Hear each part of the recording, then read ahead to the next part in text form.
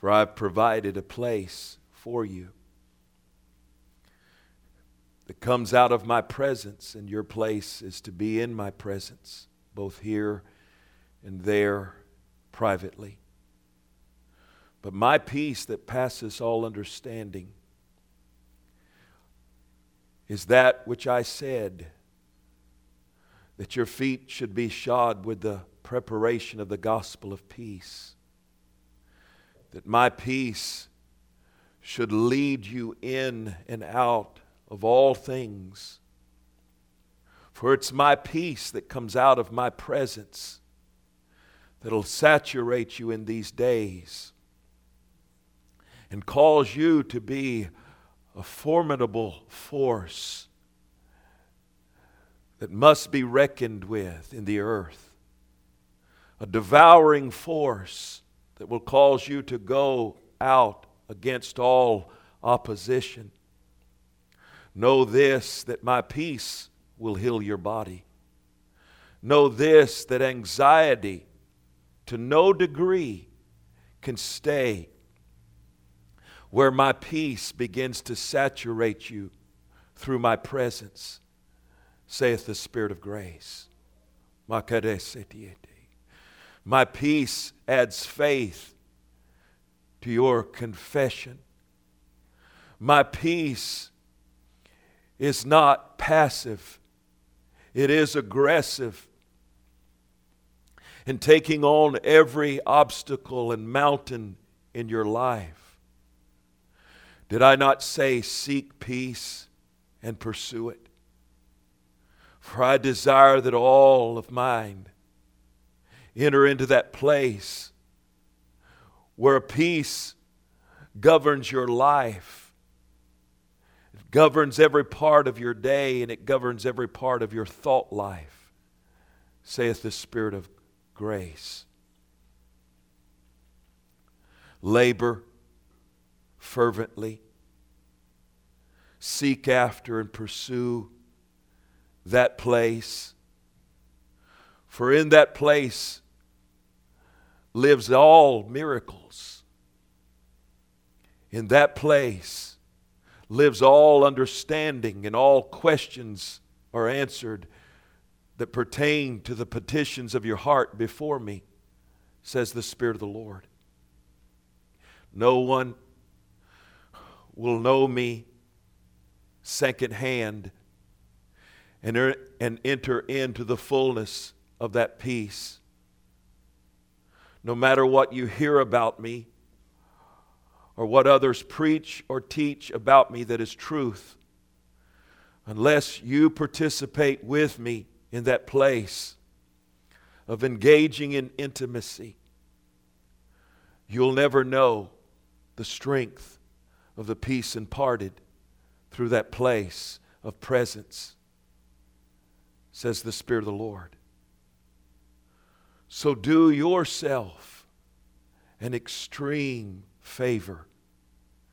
Seek that place above all things, to enter into that first-hand experience, not through someone else, not through someone else's encouragement, not even through teaching that is truth, but yet you do not participate by taking the time to enter in to the intimacy that teaching portrays. Engage in me. Embrace me. For in all these things cometh the strength of my Spirit upon the church, says the Spirit of the Lord. We exalt you, Jesus.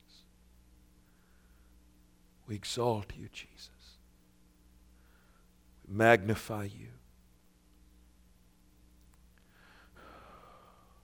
Jesus. Makarese diano. Balakarese te, yes, sir. While I was hearing him say that,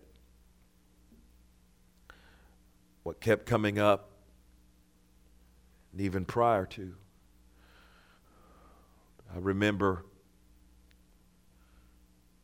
when Pastor Dave used to come here, or in places I would see him, he would talk about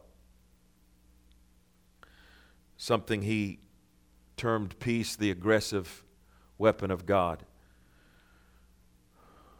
If you know anything about Dave Roberson's personal story and how that he was born again and then called and come out of working the lumber yards, and how that he promised the Lord that if he would deliver him over to the ministry, he'd spend the same amount of time in prayer daily that he used to spend working. And then he did that and lived a very aggressive life in prayer, and that was the beginning stages. And then he testifies how that once he started getting in the ministry and he got real busy and bought airplanes and started doing the Lord's work and traveling with all the big name preachers, that eventually he fell out of prayer and he's just going through the motions. And he said something that you've probably heard him call, he said, I didn't know what else to call it. He said, all I could say was, it was so strong that I had to put a Mr. to it. He said, I called it Mr. Destruction of Reasonings. He said it seemed like it attached itself to my brain, and it was just day and night antagonism of emotions. He said I would get under the anointing to preach the word, but I had no new revelation because I couldn't even open the word because I was so tormented in my mind that I couldn't even receive any revelation. And he lived this way for a while until he realized, I can't go on like this. He was going from camp meeting to camp meeting, was known by thousands, really. And yet he did something which most preachers in that place never do. They just keep going on. They just keep going on because they've got another meeting to do. They've got another place to go. He shut down everything and went into an extended fast. He said, I can prove to anyone. He said people have asked him through the years, they've said, does a fast do any good at all if you're not praying along with it? And some people say, you've got to pray, because if you don't pray and fast, fasting will do you no good. He said, I can tell you firsthand that fasting will work whether you're praying or not. He said, I was a zombie. Now, this is not his words, but this was his description. He said, I was a zombie laying on a bed for days and days. I couldn't pray because I was so confused, so tormented. And he said, I just watched TV. Didn't do anything, but one thing I wouldn't do is I wouldn't eat. That's how he started out. One morning he woke up with the desire to pray. His mind was clear. Once he began to pray, stayed on the fast. A long story short is that the thing broke, and there was a baptism not only of presence, but he defined it as peace, the aggressive weapon of God. Because most of the time people will think peace is something that's very quiet, passive. He said this peace that came on him so endowed him with such a strength that there was seemingly nothing that Satan or any emotion could come at him, that it wasn't just like water off a duck's back. It just didn't matter. And as I heard the words of that prophecy, I remembered and I thought this, Lord, this is where he wants to take us. And this is where we're headed. This is where intimacy takes us to, is that place of peace. It really does. Hallelujah. Amen. Which brings us to the Word of God. Amen, amen. Hallelujah.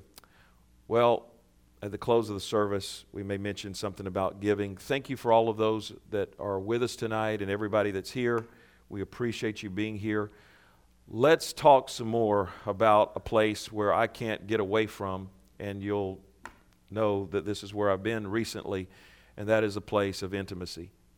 That is a place of where His presence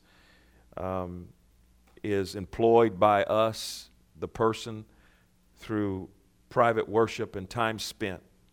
It can be employed by a number of different ways, beginning with praying in tongues. Intimacy, I can feel His intimacy when I'm reading the Word of God. I can feel it as I'm reading through those Psalms. I can feel life. But one of the strongest vehicles, I would say, and I mentioned this, if any of you, well, I would say most everybody in here and most people watching got my recent letter. I will repeat just because it's part of my heart and where I'm camped out now in the Spirit, some of the things that I mentioned in that letter. But one of the greatest, as we well know, vehicles to intimacy is just worship, just private worship. Now, a few weeks ago, I spoke and taught from this passage of Scripture. So turn with me again to Philippians chapter 3, verse 7. So we want to start off tonight there and move on from there, because I can't get this out of my, as the old-timers used to say, I can't get this out of my crawl. I can't get this out of my spiritual place. I don't want to. I want to stay wherever He has me at, and of course, other places in the Word as well. But boy, this seems to be a stronghold, and a good stronghold. Philippians chapter 3, verse 7. So this is Paul. Father, I ask you tonight, as I continue to speak your word, and as we gather together, and as those are gathered together, and people tomorrow will be watching this, that you'll guide our hearts. Speak to us individually as we hear these things.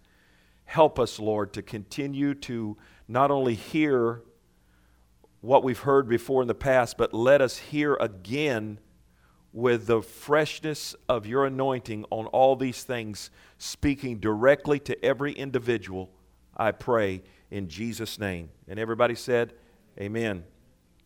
Hallelujah. I guess I should have turned there, because as I said the other day, I want to be right there with you. I've got it in my notes, of course, but hallelujah. Philippians chapter 3, verse 7 says this. It says, but what things were gain to me, this is Paul, those I counted loss for Christ. Yes, doubtless I count all things but loss for the excellency of the knowledge of Christ, Jesus my Lord, for whom I have suffered the loss of all things, and do count them but dung, that I may win Christ, and be found in Him, not having my own righteousness, which is of the law, but that which is through the faith of Christ, the righteousness which is of God by faith. And this he says, and I believe for me as I read this, that this is Paul's heart. This is Paul sharing his heart. And as I recently said in something that I wrote, and you've heard me say several times before, what I believe here is what we see as a sequential. It's a chronology, or it's a beginning that builds here, and he shares the very first and foremost part of his relationship with the Lord. And what he says here, he says that I may know Him, and then he goes on to say the power of His resurrection. In other words, I want to know Him in the power of His resurrection, the fellowship of His sufferings, and being made conformable unto His death. But that first jumping off place is this, that I may know Him. And as I said a few weeks ago, and as I said in the letter, this is a knowing that is very intimate, even comparable to a husband and wife knowing each other in that sense of the word. But Paul said, and I say again, he didn't want to know about Him. He wanted to know Him. He wanted to have fellowship with Him. And I believe this is where we begin to see the intimate fellowship that Paul had as an example to us of really knowing Christ. All these other things here, once he introduces, let me say it like this, once he introduces the foremost part of his heart, then he begins to give what I would say, and I hope I can describe this as I'm seeing it, this above ground tree that Paul is expressing here is his desire to know him in fullness and in intimacy. And I believe that dictated everything in Paul's life. I believe that's why he thought it was worthwhile to go to jail, to be beaten, to keep getting up after every beating, stoning, incarceration, is because there was an intimate, ongoing relationship. It didn't just happen one time that he had a road to Damascus experience. It wasn't a vision of itself. He repeated that vision several times before dignitaries, but it was an ongoing, living passion in Paul's life to keep knowing Christ. But what fed that, and we'll go to another scripture in just a moment that backs up what I'm trying to say here, is that what fed his wanting to know him is he was in a continual place of dying to self. The self-expressed life to Paul was being traded off for intimacy. In other words, if I will trade off my ambitions, my desires, count them but dung, to win one, which is Christ, then I get this. I get a continual fellowship with him. That continual fellowship is his reward. That's the tree above ground. But below that, I said the other day, we preached that message, or I taught that message 3 weeks ago or 2 weeks ago, and I said I think we termed it the 4 pillars. You can term this however you want to, but the way that I looked at it and the way that I shared it was like there's 4 kind of truths or kind of nuances, way different. They're very similar, but kind of different in this verse 10 when Paul says that I may know him. That's the foremost.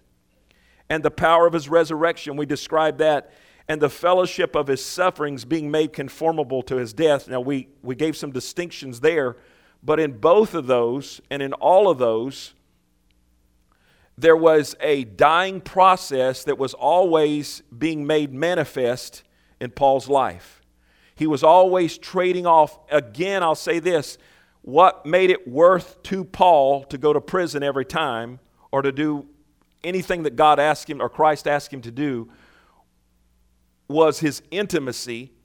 But what fed intimacy was that he was willing to do this. He was willing to find a place where, that it says in verse 10, that he continually stayed in a place of fellowshipping with his sufferings. He's stayed in a place of being made conformable unto the death of Christ, which meant this: Jesus, you continually gave yourself over to the will of the Father. That's the same road that I'll walk down. Hallelujah. The dying process are, just continue to stay with me here because you'll see a picture here as we go to a few more scriptures. The dying process in our life in intimacy. Let's talk about intimacy for just a moment because I want you to see the picture. Let's talk about your private prayer life in Christ. One of the ways for you to get most intimate with him, to where that he begins to feed your life with presence. I'm all about, I want to say I'm not real happy about it when I have to walk through a dry time. But I understand those when the flesh tries to shut you down or the enemy tries to shut you down. But Christ wants to come to us on a continual basis and continually baptize us in his presence. The baptism that caused our initial baptism in the Holy Ghost ought to be a continual, daily process that we are being filled, continuation of being filled. That being filled is a place of intimacy in him where that he continually comes to us in presence. He continually comes to us as we open up our spirit to Him. But as I said, the dying process, as we sit in His presence and as we convey ourselves over to Him, what really begins to feed that life, that intimacy, is how much we ourselves are able to give ourselves over to Him, to that dying process. Hallelujah. So I understand we're having a little bit of, hallelujah. You guys out there, keep praying for us. Amen. I don't think we've ever had so much demonic activity as we've had over the last couple months concerning our video. That just lets me know that we're doing some good things. There's some good word coming out of this pulpit if he's fighting us that hard. I'm telling you, this is demonic. It's not just, I'm not a guy that runs off on tangents, but this is demonic. Okay. Hallelujah. We glorify you, Jesus. Hallelujah. If you stayed with us, you're going to be blessed. So stay with us. Go with me to, I will say this. Intimacy, full intimacy with Christ cannot be fully experienced without a trade-off of death. Do you understand that? I hope maybe, and I'm not talking about, obviously, those of you that are watching and those of you in here, you understand, I'm not talking about physical death, but I'm talking about a continual laying down your life before Him in a conveyance of saying, Lord, change me on a daily basis. That conveyance, that willingness is what is the grassroots or the groundswell for more of His intimacy to come into your life. Now, 2 Corinthians chapter 4, which is pretty, we went over this, pretty familiar, I wanted to say, to us.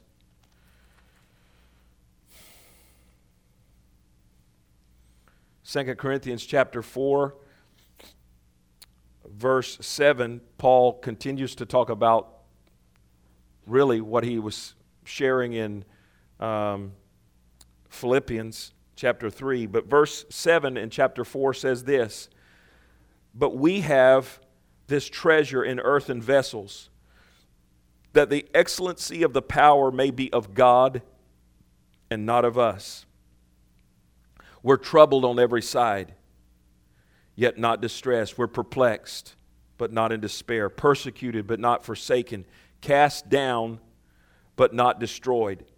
Now look at this. Always, this was his disposition. This was his place. I believe this was his place of intimacy, partly so, or in a big way. Always bearing about in the body the dying of the Lord Jesus, that the life also of Jesus might be made manifest in our body. When he talks about the life, I want to connect these things up. Life, intimacy, and life are one and the same. You don't go into intimacy with Him and fellowship with Him that there is not a life produced. Jesus would go and spend time with the Father, and then He would come out and do miracles. That was His life.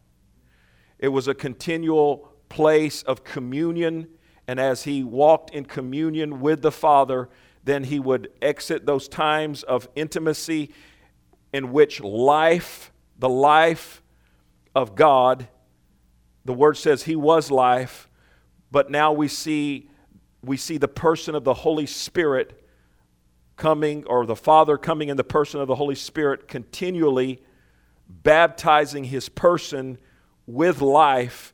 But the whole life of Christ was in a place which Philippians 2 describes, that He continually was giving Himself over to death, even the death of the cross. What do you think that He was praying in those places of intimacy? He was continually, whatever His words were, they were continually, I can see them as a continual conveyance or a continual pouring out of saying, Lord, Father, help me walk in the death that I am presently capable of walking in. Help me to continually turn my will over to you today.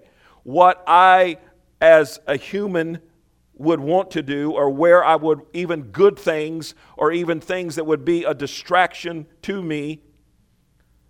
Listen, the Lord comes to us, and what He wants in your life, what He wants in my life, the number one place to Him is not ministry. Your ministry is not the most important thing to God about you. Your ministry is second, far second, to your place of knowing Him and turning yourself over in a continual conveying, a continual pouring out, even to the death of, the Word says, of the cross. But Paul says here, he was always bearing about in the body the dying of the Lord Jesus. What would happen, Paul? What would happen in those times of intimacy, or in those times of conveyance? Are you trying to get over continually to Jesus? I'm willing to go where you want me to go, but I love you. I want to be conformed to your image. This is the sufferings of the flesh, when the flesh says, I have my own self-expressed life, and yet you continually say, no, my life is not my own. My life has been bought with a price. And the greatest deception that can possibly come to really sincere people is when they begin to equivocate a call for ministry or something that God has brought into their life, and they equivocate that on the same level as walking in intimacy with Him. He don't care if you make $10 billion and pour it into the ministry if you've lost your intimacy with Him. It doesn't matter. He'd far rather you just give pennies and stay in intimacy with Him than to fulfill a worldwide call or ministry. We continually say around here, and this is why I know we're going to get it, is that our call, first and foremost, revival stands behind one image to me. That is to know Him. Miracles stand behind one distinct image, and that is to know Him. We're not seeking the power. We're not seeking miracles. We're not seeking gifts. We're seeking to know Him. Although the Word says, to seek the best, desire the best gifts. But all that is prefaced, all that is predicated on a perfect communion that Paul says, always bearing about in the body the dying of the Lord Jesus, that the life also. What will happen if we walk in this place of death or intimacy that produces death? Life will be produced in us. Not the life that goes around that says, okay, I'm so happy that my life's together, but this is the life which raises the dead. It heals the sick. It has an atmosphere with it. You walk in a room and people feel the presence of God. He said, for we which live are always delivered unto death for Jesus' sake, that the life also of Jesus might be made manifest in our mortal body. What's the trade-off? Every single day, this is what we have to get in our head, is that every single day we have to engage in death that the life might be made manifest in us. That's our daily quest. That's our daily quest, is to engage in that place of giving ourselves over to the Lord. I wrote this in the notes. The roots of death to the flesh, the self-expressed or the self-willed life, are what feeds the trunk of the tree. In other words, that expression of intimacy, it's what feeds it.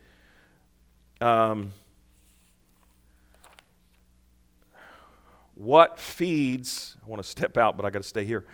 What feeds that place, and I'm going to try to give you other scripture here to get this over to you, but the roots, these big pines that we have out in here, all of you that have ever worked around them No, you're going to try to plant something over here 30 feet away, and you're hitting a root.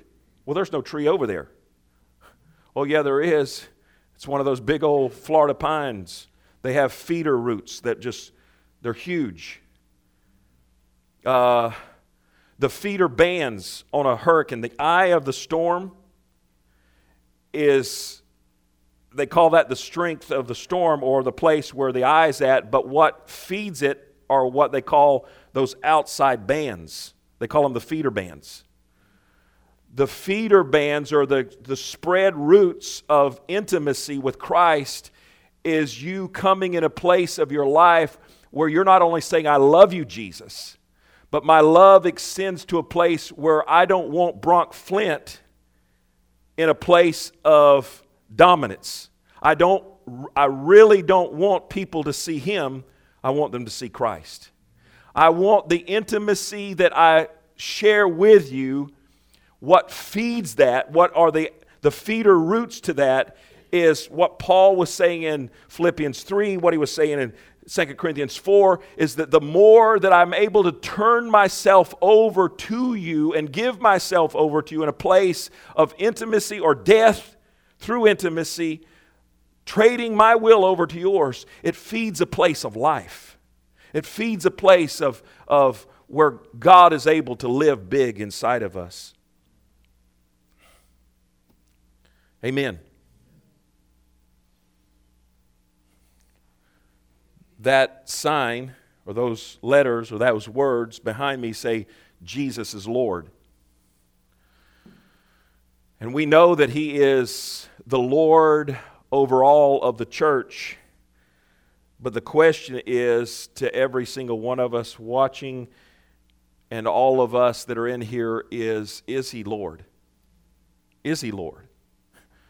You know, you see athletes, you see people, you see all kinds of people say, I want to thank my Lord and Savior Jesus Christ. I know what they're trying to say. Listen, I believe this with all my heart. I believe this scripturally. I believe this by watching the earth and watching the church. The majority of the church will meet Him, Christ, as Savior. That's when they meet Him, they'll meet Him as Savior. True disciples will meet Him as Savior and Lord. You can get to heaven as Him being your Savior, even without Him being your Lord. So what? No, as long as you don't do all the killer sins, but you can still live your own self-expressed life and not ever destroy the power of the new nature. I personally believe, except for the remnant in Joel's church, Joel's army, that the majority of the church will meet Him as Savior. They'll not meet Him as Lord. But there is a major part of the church, or a big part of the church, that is going to come under the revival. And they will trade, and Jesus will be Lord. Now He's Lord over, but He's not Lord over everybody's. He's not Lord over all Christians' lives. He should be. But Lord means that not only have you been born again, but that you are submitting your true disciples. True disciples. And I know that I'm, in a good sense of the word, preaching to the choir. But I like preaching to the choir because you guys will say amen. You guys will understand what's happening. Continued intimacy will always stay in a place of dying and live an entire life of obedience. His greatest joy is not the ministry to someone that stays in that place. Or no, His greatest joy, God's greatest joy, is not in our ministry that He's given to us. His greatest joy is in our fellowship with the Father. It's with the Father. We shared, and I mentioned it in the letter the other day, but we shared a few weeks ago the person that Paul mentions that was his traveling companion, which was Demas, and we've taught on him a few times before, and this man was mentioned in Colossians, Philemon, and then he was mentioned as part of Paul's traveling companions in a notoriety that was good. In Paul's last letter in 2 Timothy, he says this in his salutation. He said, "And Demas has forsaken me, having loved this present world." Well, here's the amazing part about Demas. At one point, he was obviously, because of who Paul was, he had to have a very strong commitment to Christ. And as I said the other day, and I say now, I don't know that meant that when he says he loved this present world, I don't know that meant that he lost his salvation. I believe many Christians love this present world more than they love Christ. More than they love. Demas had not lived out his time of ministry with Paul. He just decided, I don't want to minister anymore. And it wasn't a change of ministry. Paul said he loved this present world. So here's the thing with Demas. Demas, when he left, he committed what I called the other day and what I said the other day, he committed treason against intimacy. He really did. He committed a treason against intimacy. I had a friend that, he'll probably hear this tomorrow, I don't know. Hopefully it's not too mumble-jumbled up. Harry will fix it. Harry and God can fix anything. Hallelujah. When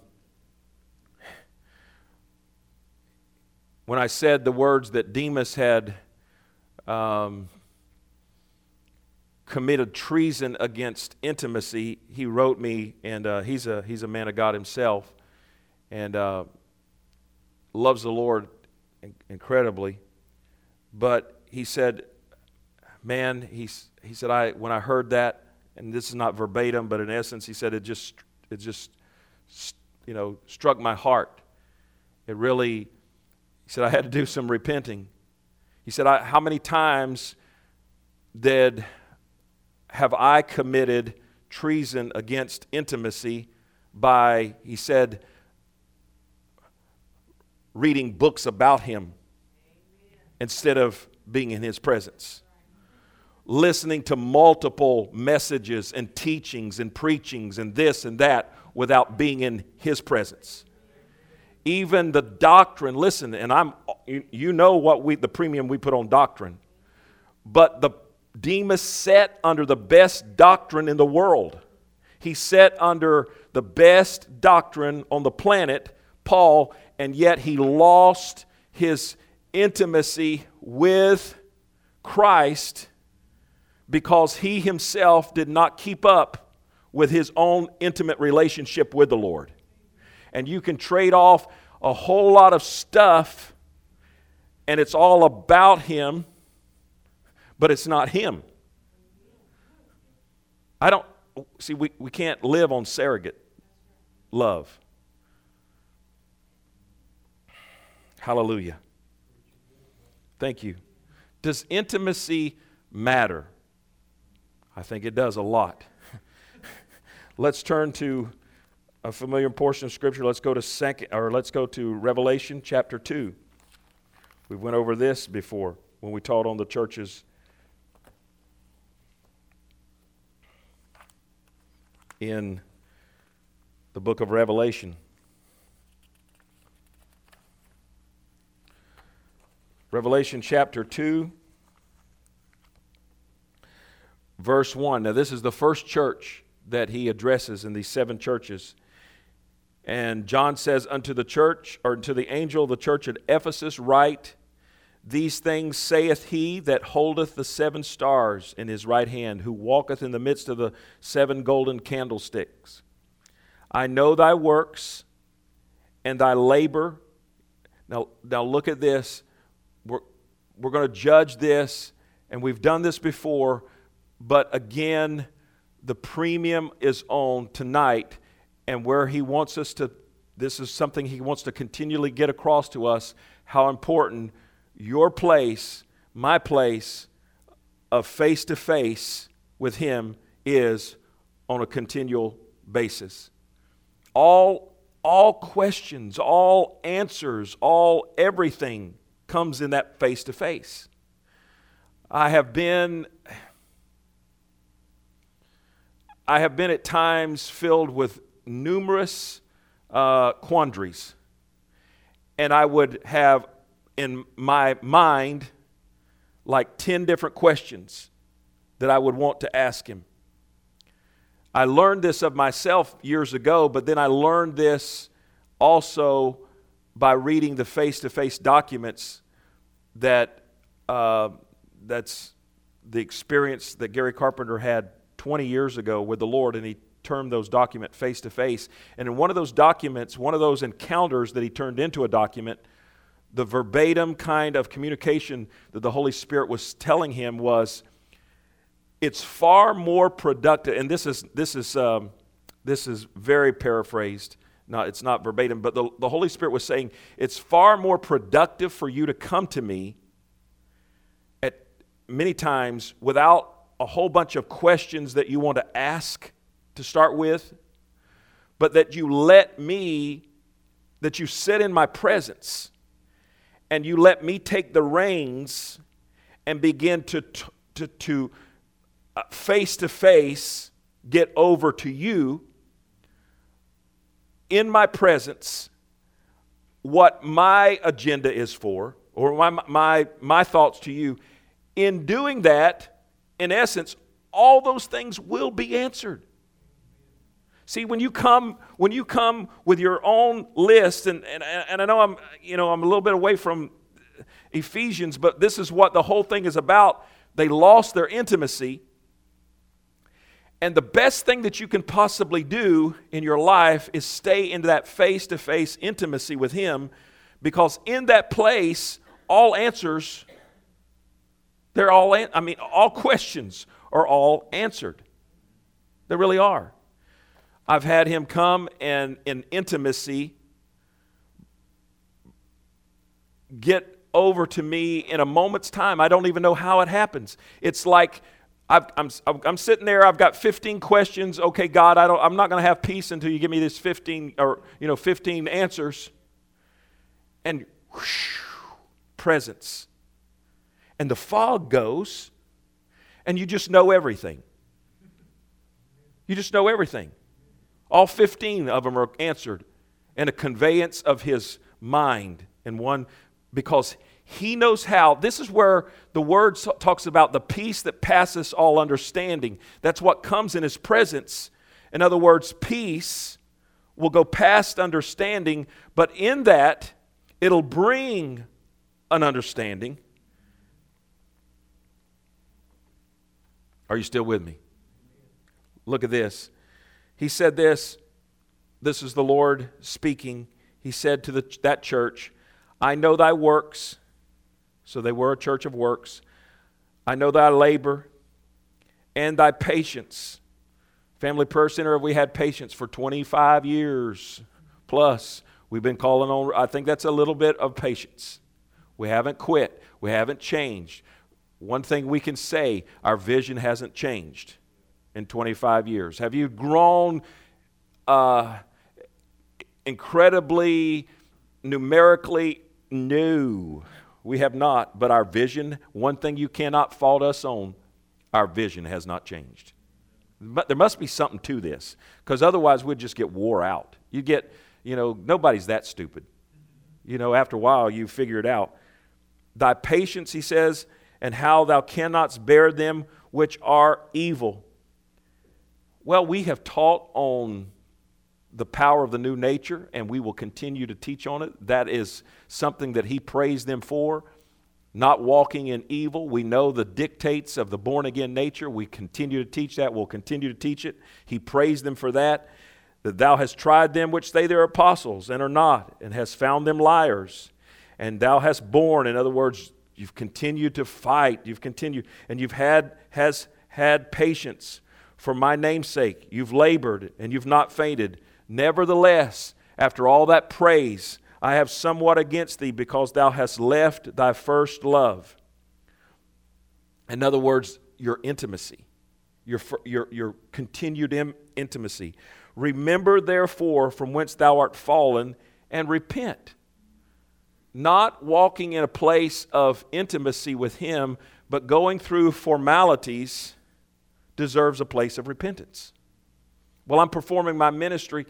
You know what, bro? If he can't have the intimacy part of you, he really doesn't care so much about the ministry part.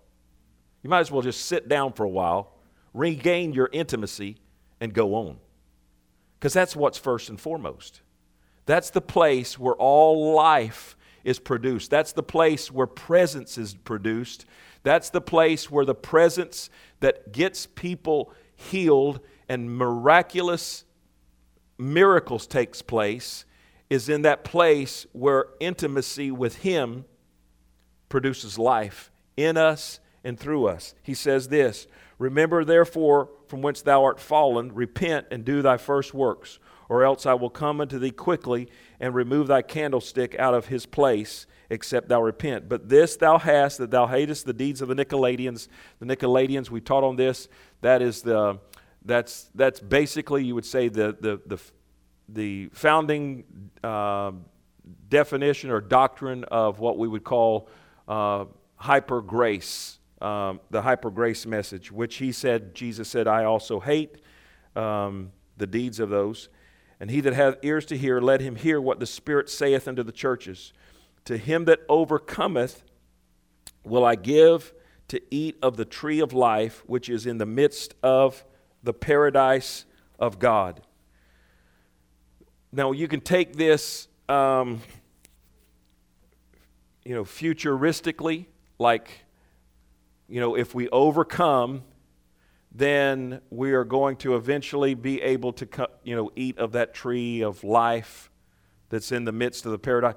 But listen, I believe that to them then and to us now, if we continue to overcome, we're going to continue to eat from that tree of life, which to me is Jesus, which to me is His fullness anointing. All of everything that we're doing, the praying in tongues, the fasting, the word, the intimacy. Right now, when I use the word intimacy, I hope that you're equating that with worship. That's the only way that's the vehicle to intimacy. But what the Holy Spirit, one of the things that He's saying to us as a church right now, keep all these things going and let this be a vital part of your daily life as much as lies within you, to give that time for Him to come and to wash over you. It's that in that place of renewal. It's in that place where the Holy Spirit is able to impart His life over to you. It's important. Let's just talk for just a few moments tonight about the tree of life. Now, if I said to you, who is the tree of life? Most of us would say Jesus. But I will say this, it's important for scriptural integrity for me to say that you can't find a scripture that says Jesus is the tree of life. But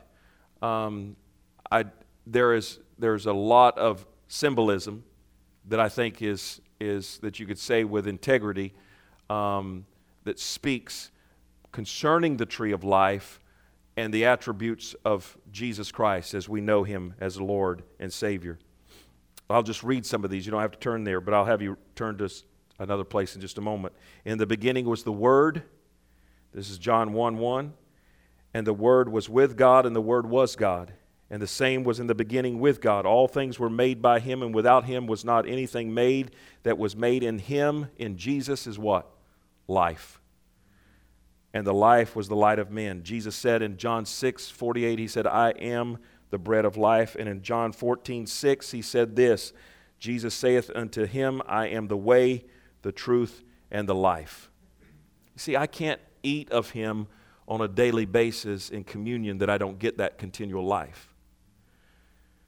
And one thing that we've got to understand is the born-again nature, though it has life in it, it was not created just to live its life independent from continually receiving from life, that tree of life. It wasn't. It was created in a way in which it craves that continual presence. It craves that place, and it is fueled by that place. It is continually fueled by that place. We know, don't pray. Okay, we know this. Don't pray, don't read your word for 6 months. See how energized that life in you is. Homer said in the back, for those of you who didn't hear him, 1 month. I was trying to be kind. To me, it's not even one, for all of us that pray, we can't go, you can't hardly go a day. You can't go a day. And it's not like condemnation or conviction by the Holy Spirit, but if I get busy, even if I'm on vacation, like I'm on vacation, but I'm kind of like jonesing or waiting to get back home so I can get back into what I like the most and what I love the most is intimacy with God. It's like, this is really fun. Can we get done with it so I can go back to doing what I really like the most? Hallelujah. Because it fuels something inside of us. It's a life on the inside of us that causes us to want more and want more and want more. Hallelujah. Let me read. Turn with me to, you're in Revelation. Turn to Revelation chapter 22.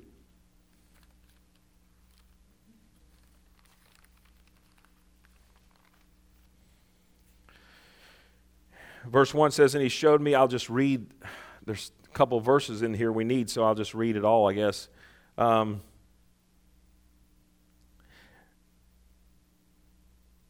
he showed me a pure river of water of life, clear as crystal, proceeding out of the throne of God and the Lamb. In the midst of the street of it, and on either side of the river, there was the tree of life. Now, as I said, you can't find a scripture, and I want to make that clear, where it says Jesus is the tree of life. But we see so many symbols, symbology, types concerning the tree of life and who Christ is in essence in our life. I find it very interesting here that it says that in the midst of the street of this, on either side of the river, was the tree. It doesn't say trees of life, it says the single tree. That's amazing, because there's only really one, Jesus, which bare 12 manner of fruit, and yield her fruit every month, and the leaves of the tree were for the healing of the nations. And there shall be no more curse, but the throne of God and the Lamb shall be in it, and his servants shall serve him. And they shall see his face, and his name shall be in their foreheads, and there shall be no light there. And they need no candle, neither light of the sun, for the Lord giveth them light, and they shall reign forever and ever. And he said unto me, these sayings are faithful and true, and the Lord God of the holy prophets sent his angel to show unto his servants the things which must shortly be. Behold, I come quickly. Blessed is he that keepeth the sayings of the prophecy of this book. And I, John, saw these things and heard them. And when I heard them and heard and seen, I fell down to worship before his feet of the angel which showed me these things. And he saith unto me, see thou do it not, for I am thy fellow servant and thy brethren, and of thy brethren the prophets, and of them that which keep the sayings of this book worship God. And he saith unto me, seal not the sayings of the prophecy of this book, for the time is at hand. He that is unjust, let him be unjust, and he that is filthy, let him be filthy still, and he that is righteous, let him be righteous still. We're getting to it here in just a couple more verses. And he saith, and he that is holy, let him be holy. And behold, I come quickly, and my reward is with me, and to him, and to give every man according to his work shall be. I am the Alpha and the Omega, the beginning and the end, the first and the last. Blessed are they that do keep, or that do his commandments, that they may have light, or have the right to the tree of life, and may enter in through the gates into that city. He talks about this tree of life that is futuristic that we're going to see singularly. But he talks about how that men will eat of this once they get there. Now, is that all symbolism? No, I don't believe so. I believe that there really is this tree is showing us a picture there. But what I want to convey, if I can, to you is this. Even in heaven, once we get there, if we look at the symbology or look at the type and the shadow of Jesus being all life, we know that Jesus said, I am the way, the truth, and the life. Even after heaven, even after we get there, even after we've arrived, there's always going to be not a necessity to like keep us from sinning, but who we are always wants to feed from that tree. It always wants to eat from that tree. I don't even know, I can't explain this mystery as of yet. Maybe we will one day. He says that the fruit thereof in that place are for the healing of the nations. Is there a literal tree there? I believe so. But it also says this, that tree of life, if you go back even to Genesis, you find the origin from the very beginning of that tree of life. The word says here, I've got it in my notes, you don't have to turn there, in Genesis 2:8. And the Lord God planted a garden eastward in Eden, and there he put man whom he had formed. And out of the ground made the Lord God to grow every tree that is pleasant to the sight and good for food, the tree of life also in the midst of the garden, and the tree of the knowledge of good and evil. And then in chapter 3, after the fall, it says, And the Lord God said, Behold, the man is become as one of us to know good and evil. And now, lest he put forth his hand to take also of the tree of life and eat and live forever. So the Lord drove him out. Man ultimately chose. We know the fall. There's no need for us to go into it, explaining all the essence of the fall. But that fall was direct treason, disobedience. But what the fall did was it was a choice, treasonous choice, not to believe God's word, really ultimately to believe that God was a liar, but it chose the knowledge of good and evil. The Lord from the very beginning said, I've planted two trees. I've planted two trees in the midst of the garden. One is a tree of life. Now, as I said, the word doesn't call Jesus the tree of life, but we know this. Was there a literal tree there? I believe there was, just like the tree of knowledge of good and evil. But I know this, from the very beginning of eternity, as we know it as man, the truth of Jesus as life has always stood. Adam and Eve could have rejected the temptation to go into knowledge and continue to eat of the tree of life because it was there for them. They chose knowledge, which destroyed them and destroyed the inward person, rather than eating of the tree of life. And then God said concerning their physical being, they're fallen now. If they eat of it, we've got to drive them out, and that's lessons for the future. But that tree, they could no longer eat of it because they were dead. They could no longer eat of it. They were dead in their nature.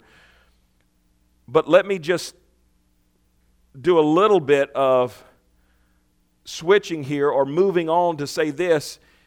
Even in Christ, even in Christendom, once we're inside of Him, we have to continually eat of Him. Our new nature is self-induced with life, but it also craves and must continue to receive, to eat from that tree of life through intimacy, or else it will never be empowered to do what we've been called to do. Many Christians today, even though the tree of life was death, are still, in a certain sense of the word, I don't think it's too much of a stretch here to say this, are still trying to eat from knowledge. They're trying to eat from the tree of knowledge, or they're trying to eat from what they can know without knowing it from their heart. The only way that we're going to save this world, have an outpouring, go into revival. See, this is what we have to understand. This is what I was trying to get across from the very beginning. All good things. John said this, the last verse of John 1, or 1 John, the last, chapter 5, he tells us, little children, keep yourselves from idols. Somebody said, well, I'm not worshiping an idol. Anything in your life, even if it was once sanctified, it might have been given to you by God. It might have been a blessing to you. It might have been a call. Well, I'm called to entrepreneurship. Wonderful. That's wonderful. But the day and hour that you get too caught up in the stock market or investments or anything, and you stop fellowshipping with the tree of life, he'd just soon that your ministry went another way. All things, even sanctified, are called originally things. If it is not continually fellowshipping with the Lamb, it can shift from being something sanctified to something that is an idol. We're in Revelation, so how quick is it to get to John? John 5 says this, verse 20, and we know that the Son of God is come and hath given unto us understanding that we may know him that is true, and we are in him that is true, even in his Son, Jesus Christ. This is the true God and eternal life. Little children, keep yourselves from idols. Keep yourselves from idols. Well, Pastor, God gave me this ministry. He probably did to start with. Well, God gave me this house. He probably did to start with. God gave me this. God gave me that. He may have to start with. But if you started fellowship, if your time and your talk and your heart and your conveyance, all what he wants more than anything else is he wants you. He wants you. That's what he wants. Now we're going to have this revival. I'm really sure of it. I'm really sure of it. Because I want him and you want him. That's why you're here on a Wednesday night. But we have to keep eating from that tree of life. We have to keep consuming from it. The feeder bands of it, that what causes him to gravitate to us is ultimately not saying the right words in his presence that that tickle his ear, but when we continually see, I say to him, and you'll say things that are your vernacular, but I say to him, Lord, I love you more than anything else, and I want to serve you more than anything else, but I also know that maybe there's parts of me, even in the conveyance of that really don't mean it as much as I want to mean it. But the part of me that doesn't mean it, I want to die more than anything else so that the life of Christ is manifest in me through intimacy. But the parts of me that still don't want to die, that I don't recognize, I'm believing you for that as well through this intimacy. So that I continue, so that everything in my life is sanctified by him. Hallelujah. Praise the Lord. Let's all stand tonight. Getting you out of here just a little bit before 9. I hope most of you stayed with us. Hallelujah. Father, we bless you. We praise you. Revival is ours because we know you, and we're going to continue to follow you. And Lord, we just pray that you'll continue to work this work of intimacy, the dying of the flesh. We love you, Father. We commit all things to you in Jesus' name. Amen. If you're here tonight and you have something to give, we didn't take up an offering. Please, Rex, if you'll get it, put it by the back door, or however you want to do it. Hallelujah. Amen. And thank you for those that are giving. We appreciate those blessings at PayPal. It makes a big difference. Thank you so much for your giving. Amen.